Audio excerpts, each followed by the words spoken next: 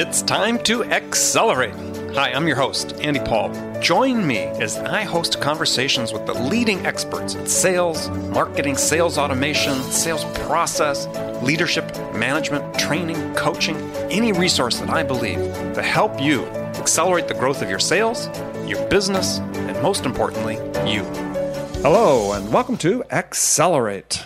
I'm excited to talk with my guest today. Joining me on the show is Greg Head. He's the CEO of Greg Head Consulting, and until not too long ago, the CMO of Infusionsoft. Greg, welcome to Accelerate. It's great to be here, Andy. So take a minute, fill us in on your background a little bit. How'd you end up where you are today? Well, I've been in the software business for 30 years, starting way back in the late 80s when a friend of mine said, well, you looking for a real job out of college? Come work with me at Egghead Software. Oh, Egghead. Yes. So I'll get right to it. I was Greg Head from Egghead back in the early days of the software business. And That was an ultimate gift to me. So I have fun with that, of course. But the gift was now, weren't they up in Seattle? They were based in Seattle, but it was one of the fastest growing companies in America. And it was the beginning of the packaged software business when it was just coming out of the hobbyist and into the mainstream. And of course, software is a massive industry back then, but back then it was Misfits and the early things. So it was all the new stuff every week, PageMaker and WordPerfect and all that kind of stuff. And I was selling my brains out and learning all this software, managing retail stores, and I just had a ton of fun with that. That was my excuse me, I just remember meeting, I was up there. I met with them for some reason. I'm trying to remember which company I was with where I met with Egghead, but who was the CEO at the time? Victor Alhadeff? Yeah, that's right. Yeah, that's right. He was. I met with him. I forget. He was the CEO at the time. I forget what company that was, but very interesting. Yeah, and there I discovered one of the first software programs for salespeople to actually use computers, which they didn't back then. They didn't know how to type and use computers. That was for somebody else.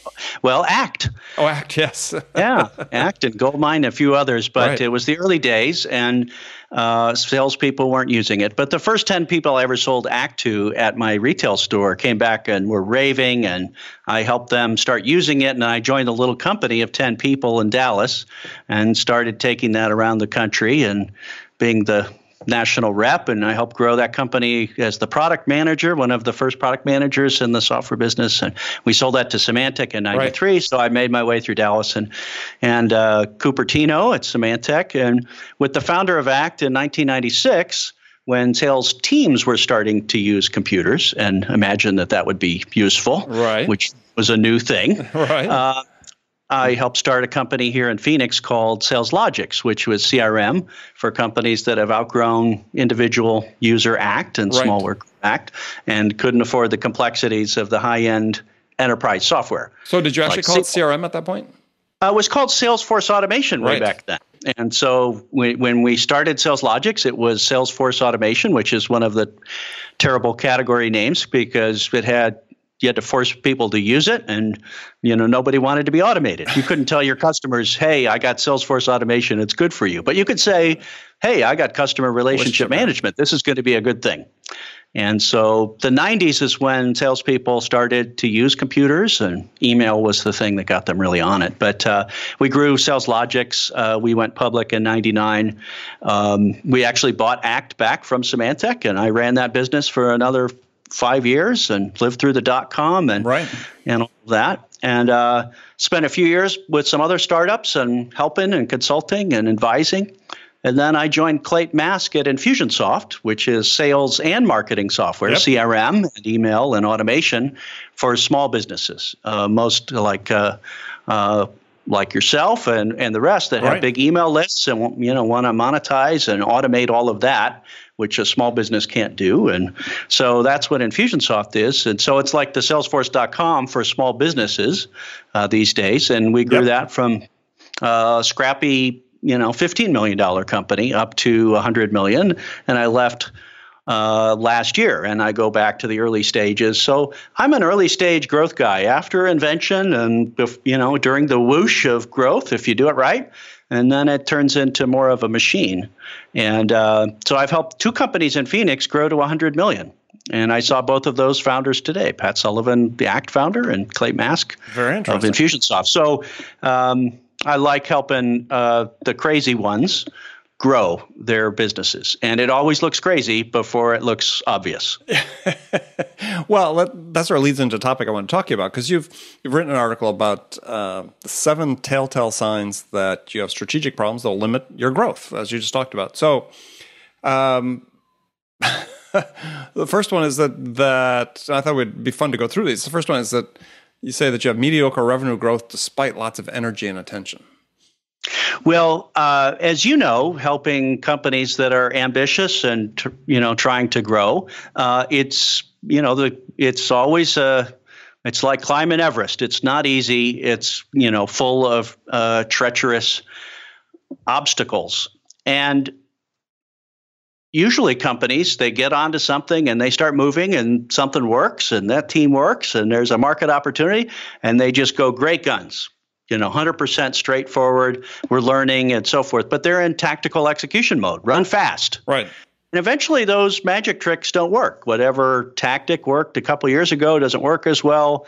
Whatever team you had when you were smaller doesn't work as well. Whatever approach you had, the market's changed a little bit. So that's a sign when you pedal faster, but the things don't move, that you actually need to look deeper. And it's not just another VP of sales or pushing the email button harder. And there's a time for that where you just got to, work hard.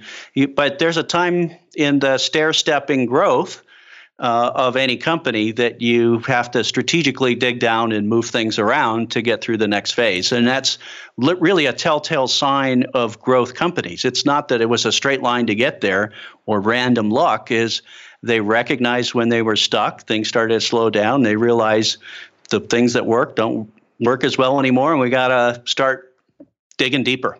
Yeah, I think if you look at sort of the growth curve, I think doesn't really look like much of a curve. You see with high growth companies, there's oftentimes sort of slower growth, and there's big step function growth, and then you have sort of slower growth and big steps. So it sort of comes in bunches. Yeah. And I think part of the problem seems to be that, as I've experienced, and this is I think for listeners to, listening to this sort of realize, is to the point you made before, is as you grow, the recipe changes.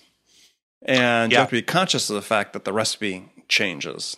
And sometimes you need to, sometimes you lose that recipe and you need to go find it again.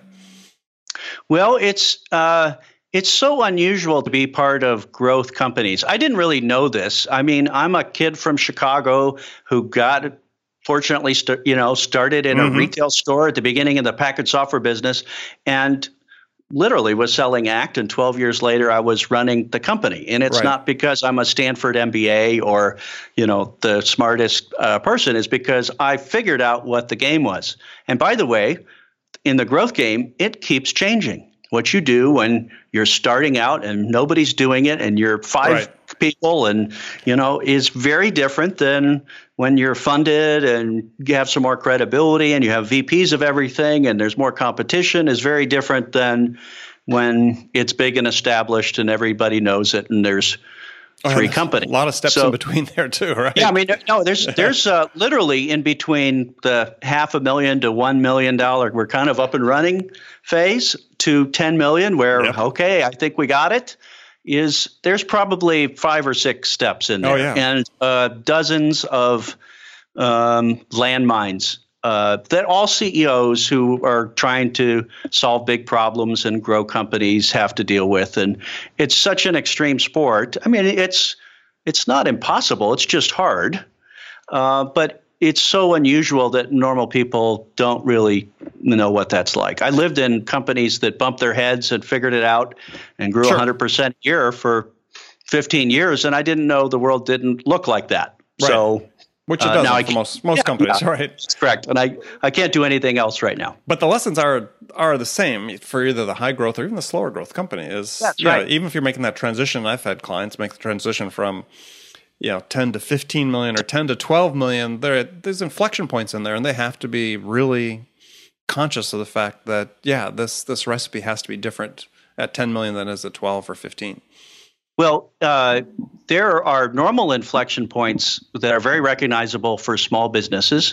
Once you look at it, I've spent a lot of time with small businesses and startups, and that move from a sole proprietor to having employees is a huge step function and so forth. But and you talk about that in one of the telltale signs of growth, or problems, excuse me, in the growth is you come into a small business and you find out the CEO is doing most of the selling.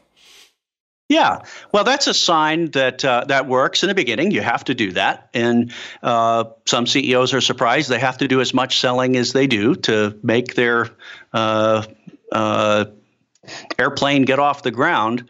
But when the magician CEO who knows all the details in the industry and has all the credibility is the only one who can sell the product with confidence and at a reasonable rate, then you realize you haven't packaged it up for, the rest of the team and mere mortals to be able to sell the same product. And growth is actually a transition from being many things to many people, a lot of ADD, right? And complexity because it's inside a few people's heads. Right. To something that is more systematic and simpler, more OCD and disciplined. That's interesting. Is capable of scale. So that's most people are surprised by that. And I find most entrepreneurs who are moving their companies forward and dealing with all the normal struggles, they're like great business athletes. But nobody told them that first sport you play is like tennis. And then when you grow and have a team and maybe funding, that it's probably a lot less like tennis and it's more like football. Right. And you have to put down the racket and say, here's what a pass is, and here's what a run is, and a kick, and then define the plays, right? So there's some, an example of a client I worked with who came in. The guy was very self-aware entrepreneur. This was like his third or fourth company, but the things that just sort of flattened out, and he wasn't really sure why. And it was to your point exactly you made about the CEO. As I got in and examined it, it wasn't like he was leading the effort on every sale, but on at least 50% of the sales that they'd had in the previous year, the deal wouldn't have closed without his participation at one level or another.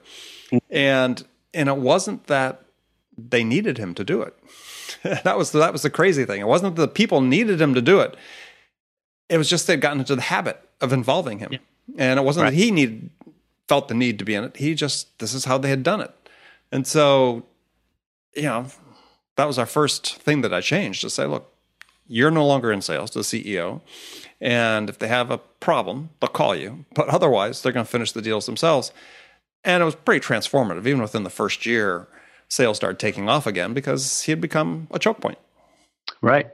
At Infusionsoft, when I joined, we had just over 100 employees, and it looked like kind of an ADD company, selling to everybody and not saying no and add any feature if somebody wanted it, and kind of moving in all directions, which works when you're a smaller company. Right. And then we created more focus in the business for a certain kind of customer that has a certain kind of need, and we narrowed the product and tried to contain it. And our growth started picking up. It literally went from 0% growth 6 years ago to 40%, 50%, which means doubling every 2 years. Right. So what we would find as fanatic, smart, energetic, very connected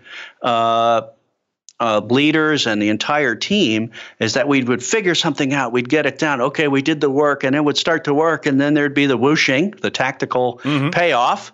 And then as the company grew, more people, more customers, the level of complexity in the business grew, that about every 18 months, there would start to be frustration and raising of voices. And the thing that worked 18 months ago, didn't get the same results. Sure. And literally had to stop everything, or stop what we were doing there, examine it, do the hard work to let go of something and grab onto something else. And that's how companies do it. And there isn't a company that goes from 0 to 100 million and skips all those steps.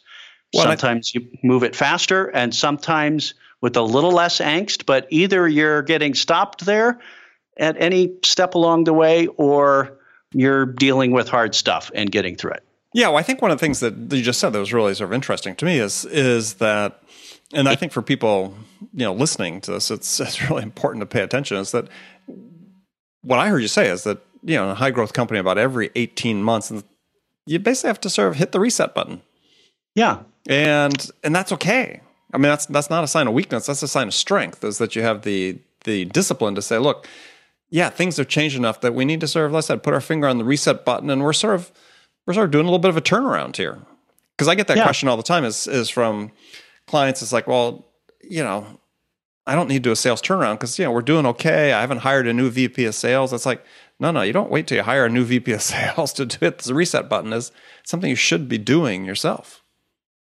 Yeah, and that's because the first rule of the game is to know what game you're playing.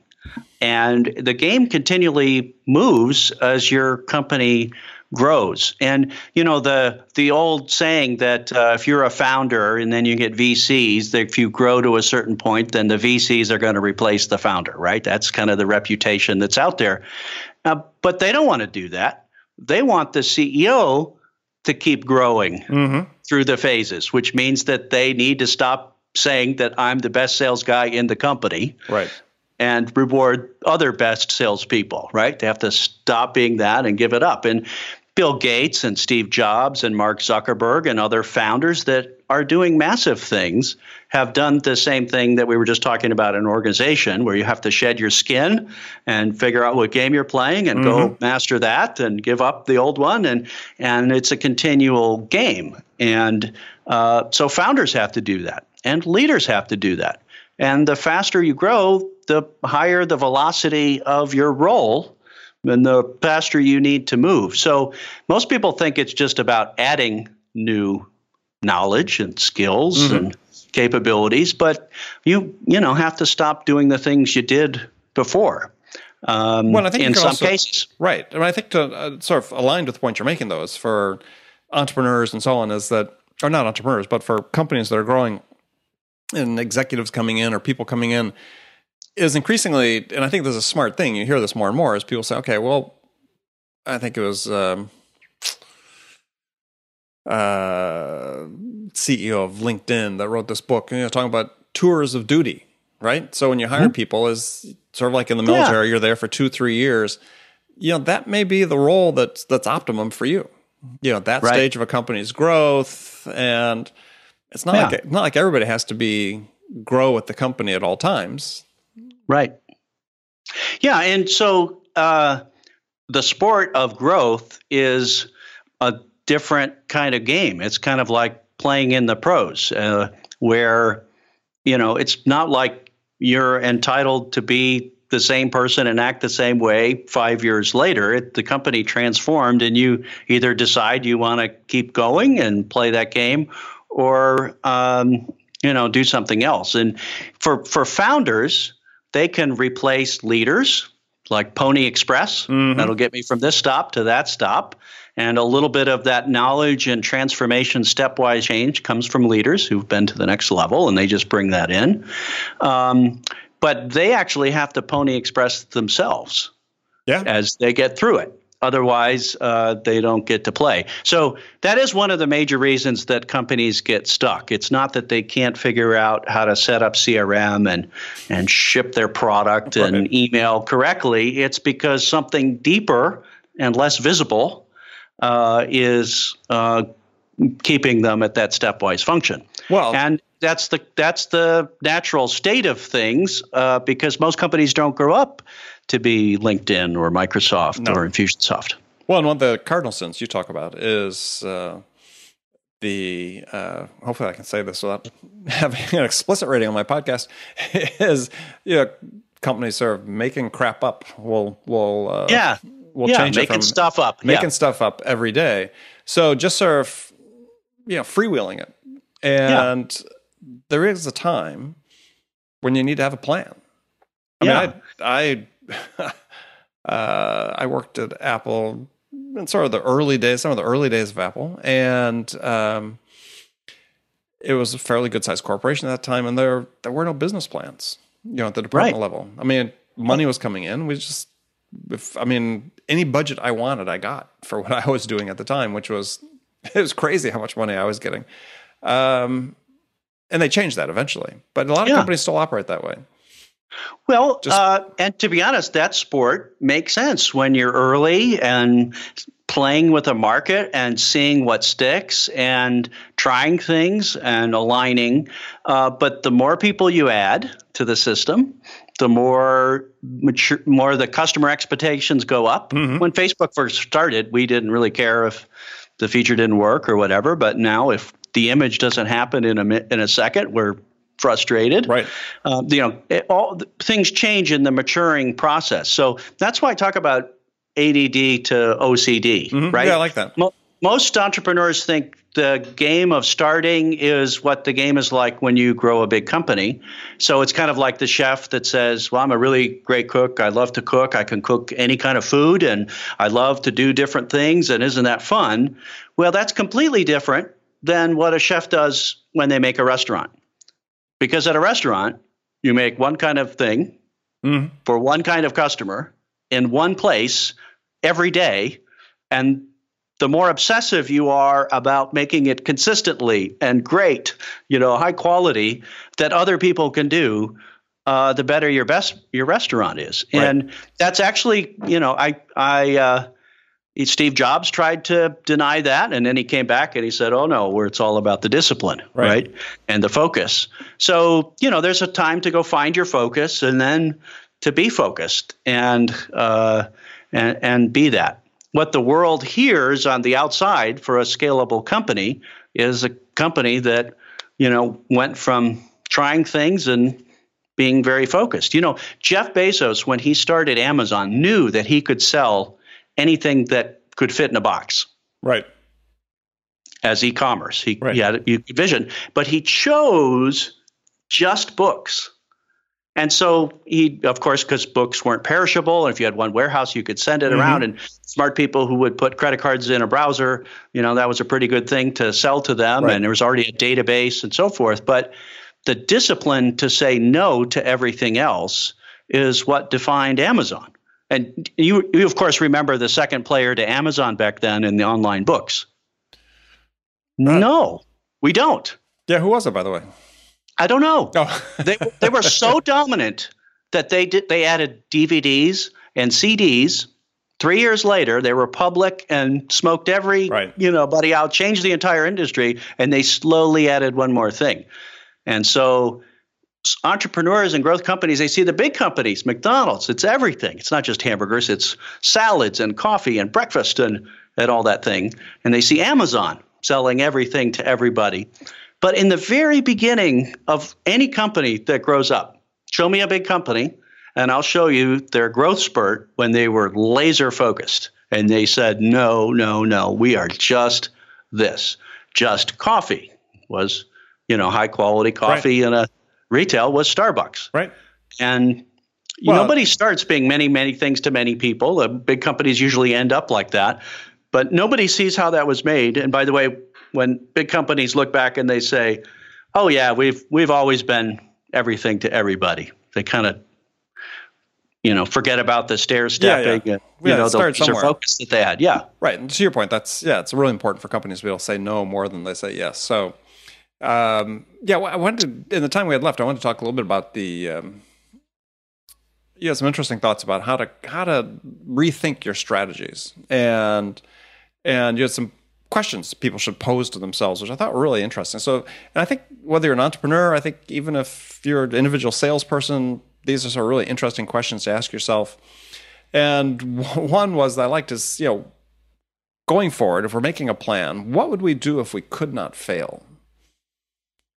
Yeah. Interesting perspective to have to do planning. If we couldn't fail, what would we do? Right. And planning and that time to get out of tactical execution mode, which is where life happens and progress happens, but occasionally you have to step back and look at it really deeply. And there's some simple ways to do that and just kind of assess where we've been and what needs to happen next. But it's always useful to pull your mind, stretch it like taffy, and try to break some of the focus, the blinders that we put ourselves on when we're growing companies. And that's a great one. What would we do if we could not fail? What would you do if you had no fear? Right. Creates opportunities. And the fun thing, I know you advise a lot of companies. We get to come as outsiders, get right to the core questions and start wrestling that thing around and ask questions they wouldn't normally ask themselves.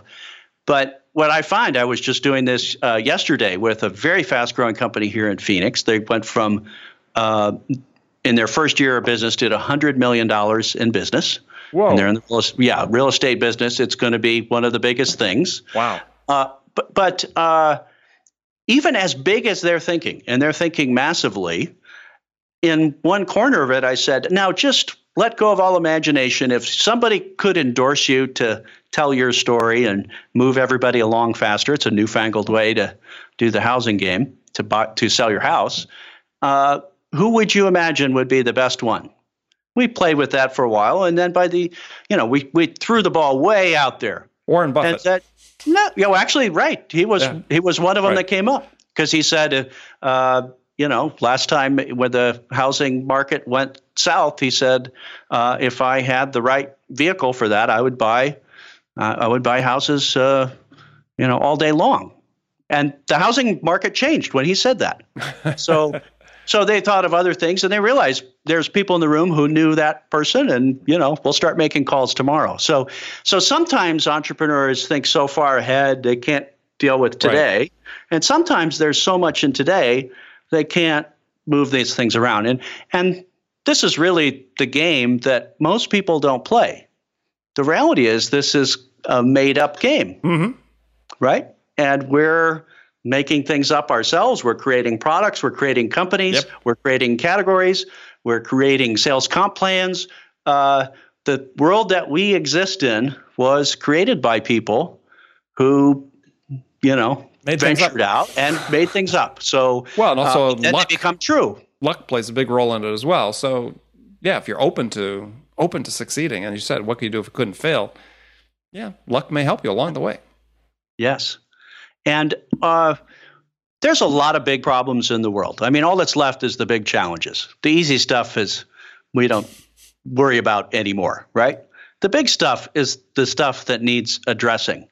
And we need more entrepreneurs and companies and people to aim high to solve some big problems and go after it like they couldn't fail. And just like Steve Jobs always said, it's the crazy ones who, if those that think they can actually change the world are the ones that usually do. Right. And, that's just the fun of all this game. Yeah. Well, mere mortals can do magical things. Right. Who was it said? If you think you can or you think you can't, you're right either way, right? That's exactly right. Right. So, Greg, we're actually in the last segment of the show where I've got some standard questions I ask all my guests. And so the first one is one that, gosh, I've posed to well over 400 people right now is if you were just hired as VP of sales by a company whose sales have sort of stalled out, sort of like we just talked about, growth got stuck, CEO, the board are anxious for things to happen quickly. What two things would you do your first week on the job that could have the biggest impact? Well, my simple method through all these years is to jump in and see as quickly as I can what the current state of things are. And I don't take it at face value. I keep digging till because I know it's all made up. I'm just going to keep digging around and see deeper than the sales team and the comp plans and product. And I'm going to, get through that pretty quickly. Right. And then I'm going to go straight out and come through it the other side and say, how does the world see us and how do our customers and our prospects see us? And jump right out of the building the other way. Right. And so that's the part of the magic trick I have. It's not magic, but if I know it's all made up and somebody hands me a comp plan and says this is the way it is, I say, I appreciate that. Somebody made that up. And I imagine we can move things around. And you go on the other side and you talk to customers and partners, there's things in their head and beliefs and so forth. And, that's true and that can be moved too. So it's assessing all of that from the inside and the outside. Well, really, it sounds like, sir, as you're talking about, is really understanding people's perceptions of what the problem is. Yeah. And the thing with perceptions, the thing with perceptions is, perceptions are emotional looks at things.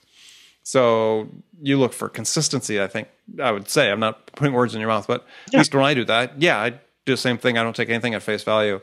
And at some level, you start seeing some connections and consistency. Right. In the story. And that's part of the gift that I can give as an outsider with a lot of different perspectives. I'm not in the firefight. I mean, that's the first challenge, is that VPs of sales and CEOs who have boards and salespeople who have quotas, it's like they're in the firefight. It's very stressful. They got the blinders on. That's what happens when our stress goes up, and everybody's very focused. And, for a moment, I could say, I'm not in the firefight completely yet, and I'm going to go look around here and create some possibilities. Eventually, you lose that perspective, and then you need to get help yourself. Yeah, you can't see the forest or the trees. That's right. Okay, so some rapid-fire questions for you. You can give me one-word answers or elaborate if you wish. So the first one is, when you, Greg, are out selling your services, what's your most powerful sales attribute? Well, since I'm part entrepreneur and part marketer, I love helping growth companies deal with the non-obvious strategic structural challenges for growth, and CEOs know they have them. So I've been through that game for 30 years. And when I talk to CEOs, we can put our finger on it pretty quickly. And that's a magic trick that enables their revenues to grow, the valuation of their company to grow, and the longevity to grow. So I look for the $1 million problems, and they're all over the place. So credibility is your attribute. Okay. I'll take credibility. Sure. So who's your business role model?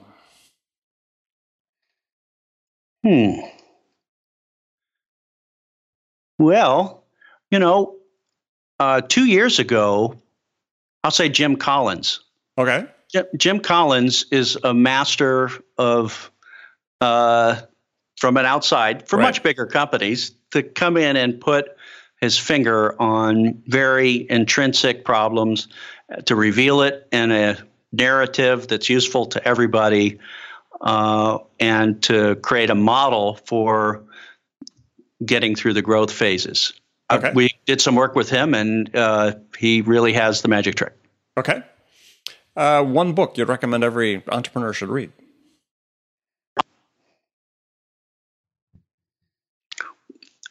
I'll say Crossing the Chasm, which is a classic. Okay. Jeffrey Moore, right? Jeff Moore, yeah. All right. Especially for companies, more and more these days in the growth game, they're trying to do new things that isn't familiar to the world anymore yet, and there's a way to get through that. That hasn't changed in all these years. Okay. Yeah, it's a good book if people haven't read it. So, last question for you: what music is on your playlist these days? I play acoustic guitar, so I listen to a lot of singer-songwriter. So I'll say Ryan Adams is. Oh, Ryan Adams. Okay, it's right up. Very good. Are you in a band? Occasionally. Occasionally. Okay. So you do gigs? Yeah. Well, jams. How about that? Jams. Okay. All right. Yeah. Free. No one's paying. Yeah. Okay. Well, good. Well, Greg, thanks for joining me today. So tell people they can find out more about you and connect with you. Well, they can go to my website where some of the topics we talked about are on my blog. Sign up for my newsletter at greghead.com, GREGHEAD.com, and they can connect with me on LinkedIn if they want to have a chat about some of their growth challenges. Okay, excellent. Well, again, thank you for joining me. And remember, friends, thank you for joining me. And remember to make sure that you deliberately learn something new every day to help you accelerate your success. An easy way to do that is join my conversations with top business experts like my guest today, Greg Head, who shared his expertise about how to accelerate the growth of your business. And if you enjoy Accelerate and the value we're delivering, then please also take a quick minute right now to go to iTunes, Stitcher, or wherever you listen to the podcast and leave your feedback. It'd be very much appreciated. So thanks again for joining me. Until next time, this is Andy Paul. Good selling, everyone. Thanks for listening to the show. If you like what you heard and want to make sure you don't miss any upcoming episodes, please subscribe to this podcast on iTunes or Stitcher.com. For more information about today's guest, visit my website at andypaul.com.